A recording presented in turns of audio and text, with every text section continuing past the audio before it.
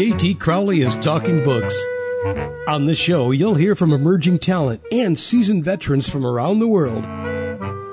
They'll give you their take on the writing process and how to create the secret sauce of page-turning deliciousness. Let's get into that magical mixture of the art and science of creativity. Here's J.T. Crowley, author of The Smart Kids, and your podcast host. Hello, I'm J.T. Crowley, and today I'm delighted to have on my show Andy Kirkwood. Andy Kirkwood is a British writer who today lives in Swanage, a small south coast town on the Isle of Purbeck, within view of the Isle of Wight, and it's a fabulous island, everybody, it really is. He was born in 1957, and Andy's profession was an electronics engineer.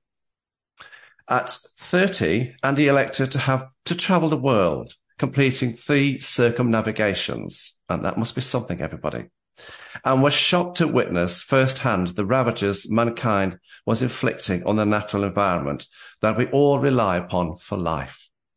So this is a fascinating book, everybody, and I really do need you to listen to what Andy has got to say because it is absolutely wonderful. Andy, please come and join me on the show. Thank you, John. I'd be delighted to. You're very, very welcome. Your book is amazing. It's so powerful and it is brilliantly written. Thank you so much. And we've had several chats, everybody, and they have been thoroughly enjoyable and we've had a good banter. We have. So, Andy, it seems to me you've had what I might call a normal upbringing, whatever normal might be these days. So what was it that kick-started your path to becoming an activist? Yeah, I had the great good fortune, really, to lose my job and at 30, so I decided to go travelling.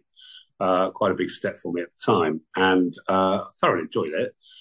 But the first circumnavigation of the world, everywhere I went was having the hottest, the coldest, the wettest, the latest, the earliest, the temperatures, rainfall, everything was off the scale everywhere.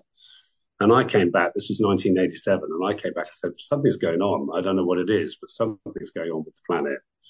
And that was way before anybody started talking about climate change or global warming or anything, and nobody listened to me at the time. And so I started kind of trying to get that message out. And then the rest of the book is sort of the adventure of how you come, how do you do that? How do you get this out? Because a lot of us have issues that we feel very strongly about. We do. But how do you get that message across? People do some extreme things, don't they, to try and get it across. Fathers for Justice, dressing up as Batman and standing on a ledge all day in London or something. How do you get your message across? How do you get people to listen? How do you get people to act? And more to the point, how do you try and get governments to act in an appropriate manner? It's a very difficult thing to do. So that was that. Yes, I mean, we all have strong views on certain things, in climate change, and I agree with you there. Your book, Andy, explains your efforts in, trying to awaken people. I'm fascinated to know, could you tell us about this, this awakening? Yeah. This is what your book is about. Delighted to. Yeah. Well, it's the book really is multifaceted, but the first part is like an autobiography, a journey about how do you go about trying to awaken people? Because, and I just sat down and thought about, what can I do about it? Well, first thing you do is you talk about it. You tell as many people as you can. You try and light blue touch papers. You hope that people take the information on board and that they go and tell their friends, and you start some kind of avalanche that way. And then I thought about maybe just creating a website, Sanity, and having, what would you choose? Would you choose the way it is because the way the world is not that great? Or would you rather have it, a different way? And the difference between having it the way it is and the way that really works, it turns out is not that great. You don't have to make much of a sacrifice for that. And then I started doing satirical stand-up comedy, because then you've got an audience and you're making people laugh. And there are plenty of comedians who've done that. I'm a massive fan of Bill Hicks. He's one of my all-time favorites, who can get a message across in just a couple of lines. And he's absolutely brilliant at it. He does this sketch, Iraq, terrible weapons of mass destruction, terrible weapons of mass destruction. Oh, how do you know? Well, we looked at the receipts, because the Americans sold this stuff to Iraq in the first place. And, it makes people laugh, but you go away with that piece of information. I started working for a radio station so I could kind of, have a wider audience. Excuse me, trying to get through this stuff. And then it struck on me that standing as, for the MP seat was a good way, because you promote yourself from the audience where you're gritting your teeth, listening to this garbage that these people up on the stage are telling you, because they don't have free will. If you're a member of the Conservative Party, you have to say what the Conservatives say. You can't exercise free will. And you get up on the stage and then you can say what you think, because you're an independent, and you say what you think. I had a political party called the Movement for Active Democracy, and the acronym is MAD. And I thought that was kind of a bit, bumper stickerable. Don't go crazy, go mad. Come on, go mad, everybody. It's time to go mad. And, just to try and get people to go, because I want people to go mad. You've got to go mad. But what you're trying to do is unravel a lifetime of programming that they've put into you from when you were 4 years old, when you were so gullible. You've got no defenses when you're 4, when you turn up at school. They start getting this stuff into you, and you'll just soak it up like a sponge, because you don't go, hold on. Working 9 to 5, Monday to Friday is normal. Why are we working 5 days and only having 2 days off? You never questioned it, because they got that into you when you were 5 or 4 or whatever it was. And so we never question these things. We go through our lives going, it's great, isn't it? I get 4 weeks holiday a year. So they go, why am I working 48 and having 4 off, and not working 4 and having 48 off? Nobody questions it, because anyway, I'm diverse. I'm going off on a tangent as usual. But and then because of that, a local paper said, look, we'll give you a page. And so I started writing articles, and then I started getting quite a following. One of the local teachers at school, was using them for their general studies, because everybody can see an issue, but my articles were seeing an issue and then suggesting a very simple solution. And that's basically was the journey there.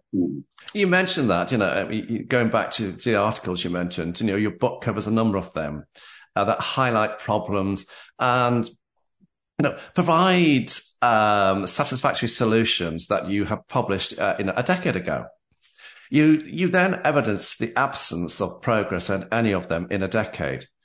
Why do you think that you're still having to do this, having to come up with the simple solution and talk about it? Yeah, well, that is really what led to the revelation, because if you go down to the pub and you talk to your friends, everybody goes, well, what they should be doing is this, and what they should be doing is that, and why don't they do this, and why don't they? And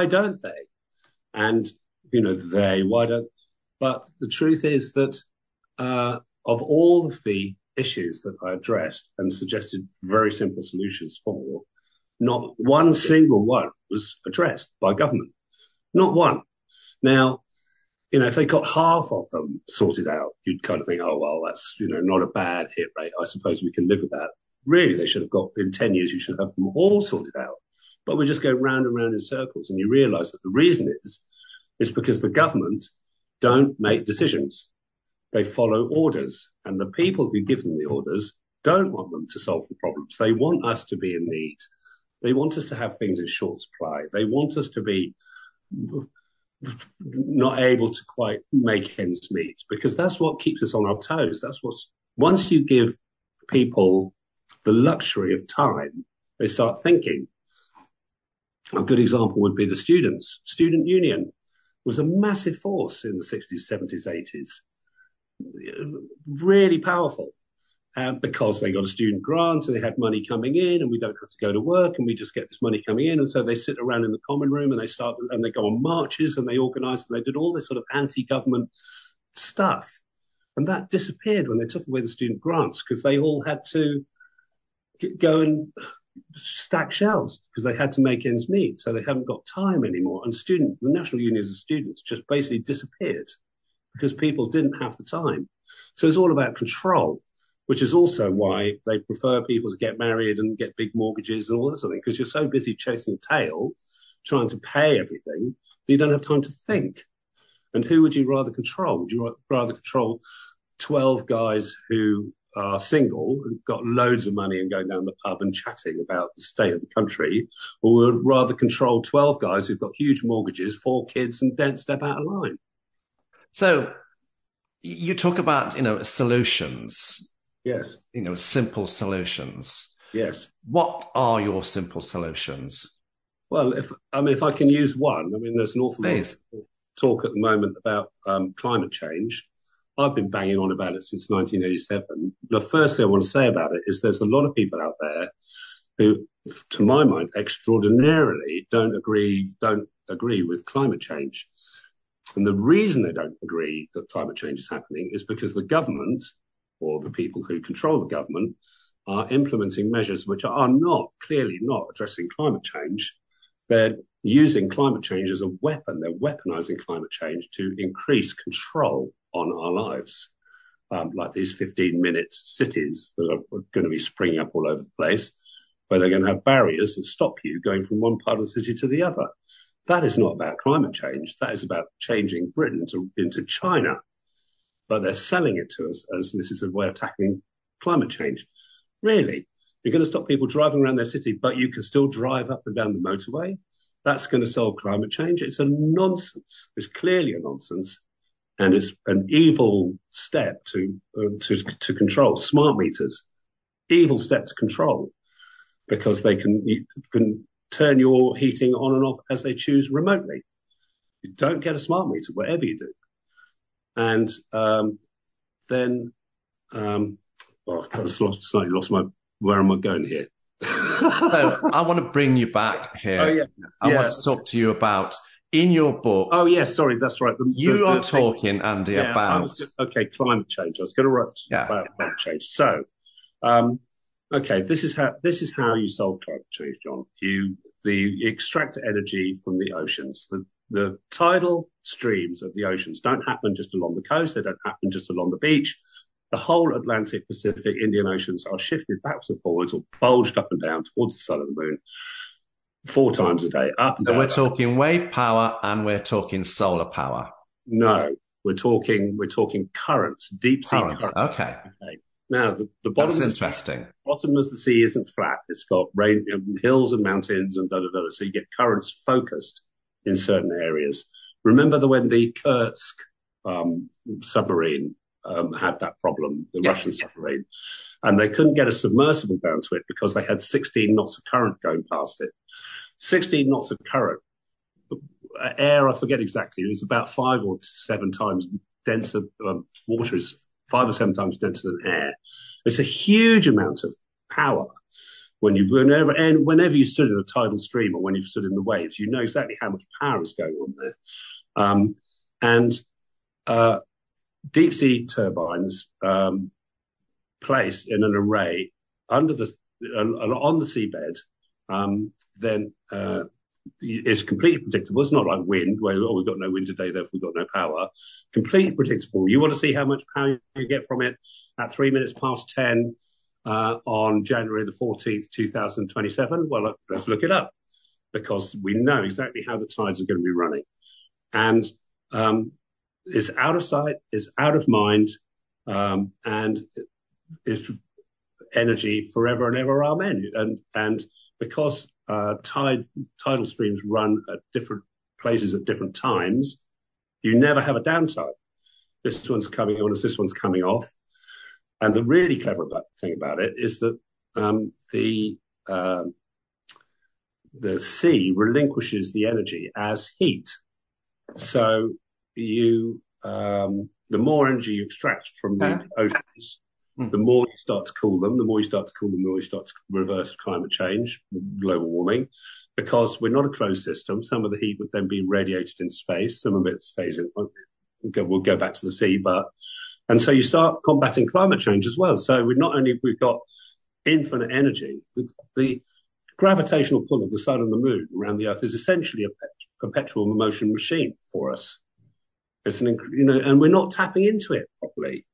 And it's so obvious. It's such an obvious solution. But they don't want an obvious solution. They want us to be in need. And there's the thing. They will do loads of lip service about climate change, but they don't. They're not. They don't. I want to come to something else here, Andy, because you've already touched upon this. And you said, about in your book, you claim the government is not making decisions, but following orders. Yes. Surely this is an extreme view for most people to understand. Now, I think you're talking about, because you talk in your book about Chatham House. Yes. This is what you're getting at here, isn't it? Tell us about that. Okay. Well, if I start from the bottom up,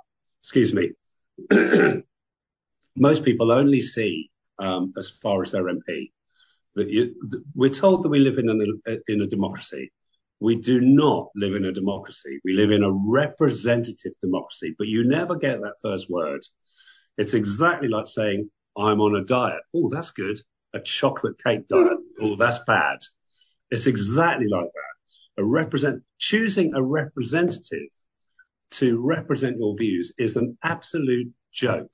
How can that person, A, represent you, and B, represent 20 or 30,000 or whatever it is people in his or her constituency? It's an impossible thing to do.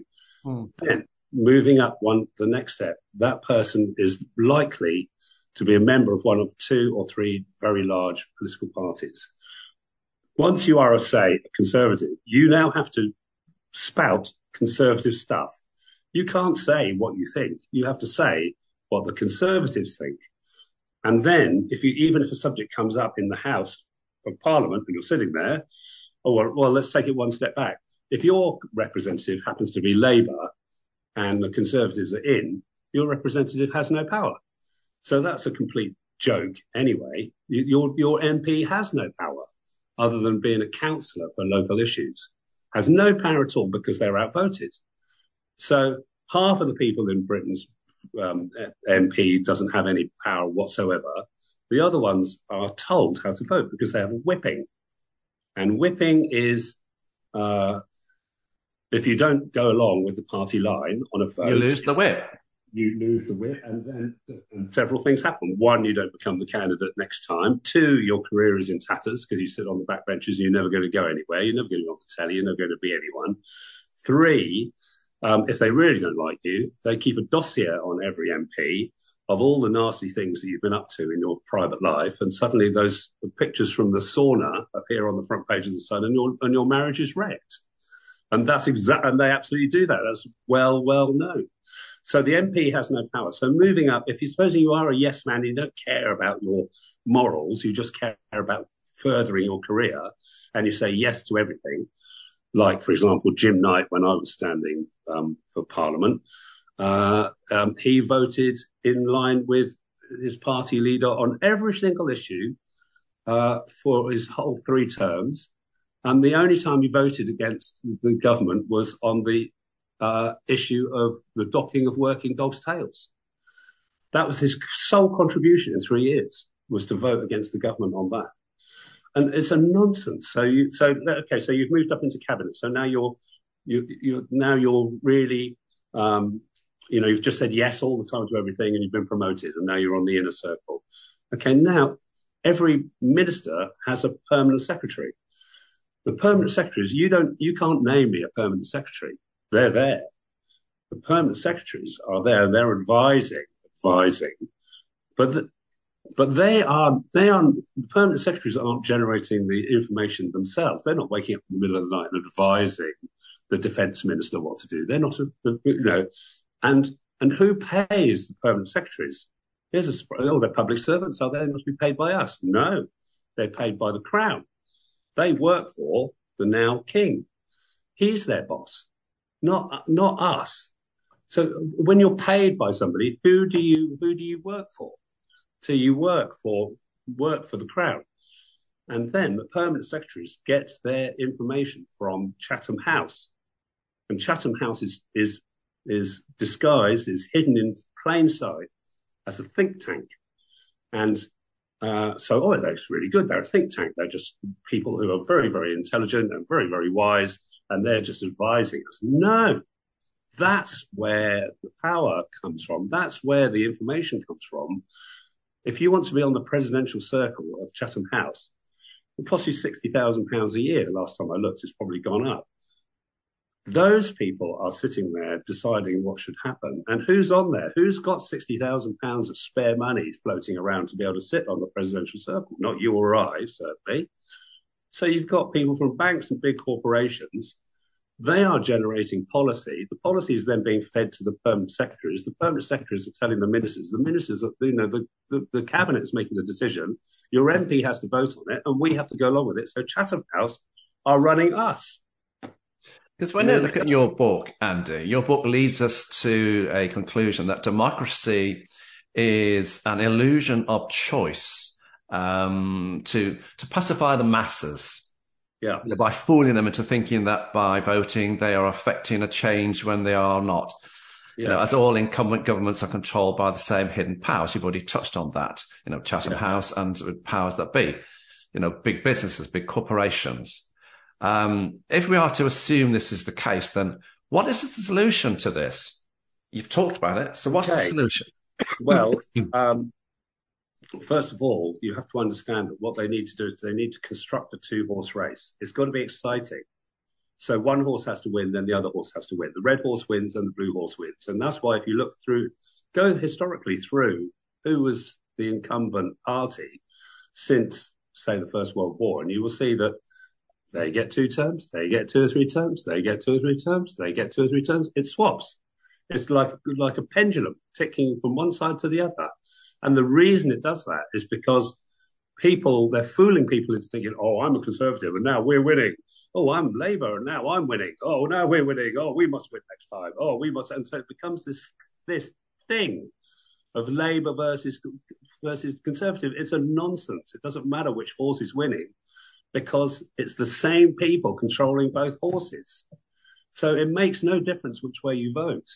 And they fiddle the elections, and it's very easy to see once you notice it, in that the incumbent party, if they want to get rid of them, they will start making them extremely unpopular. There'll be masses of really unpopular stuff coming out in the press, like the stuff with Rishi Sunak's man and all this fiddling, They definitely want to get the Conservatives out, and Labour will win the next election without a shadow of a doubt. And all this stuff with Jon Snow and the swingometer, it's like a football game. Oh, they've gained here and they've lost there. It's nonsense. It's a charade. It's a joke.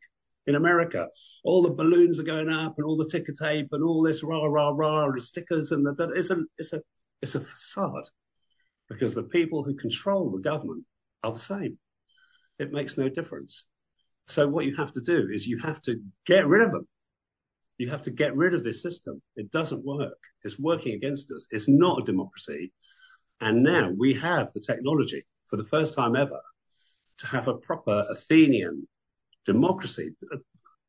Democracy comes from the Greek, demos kratia, the people rule.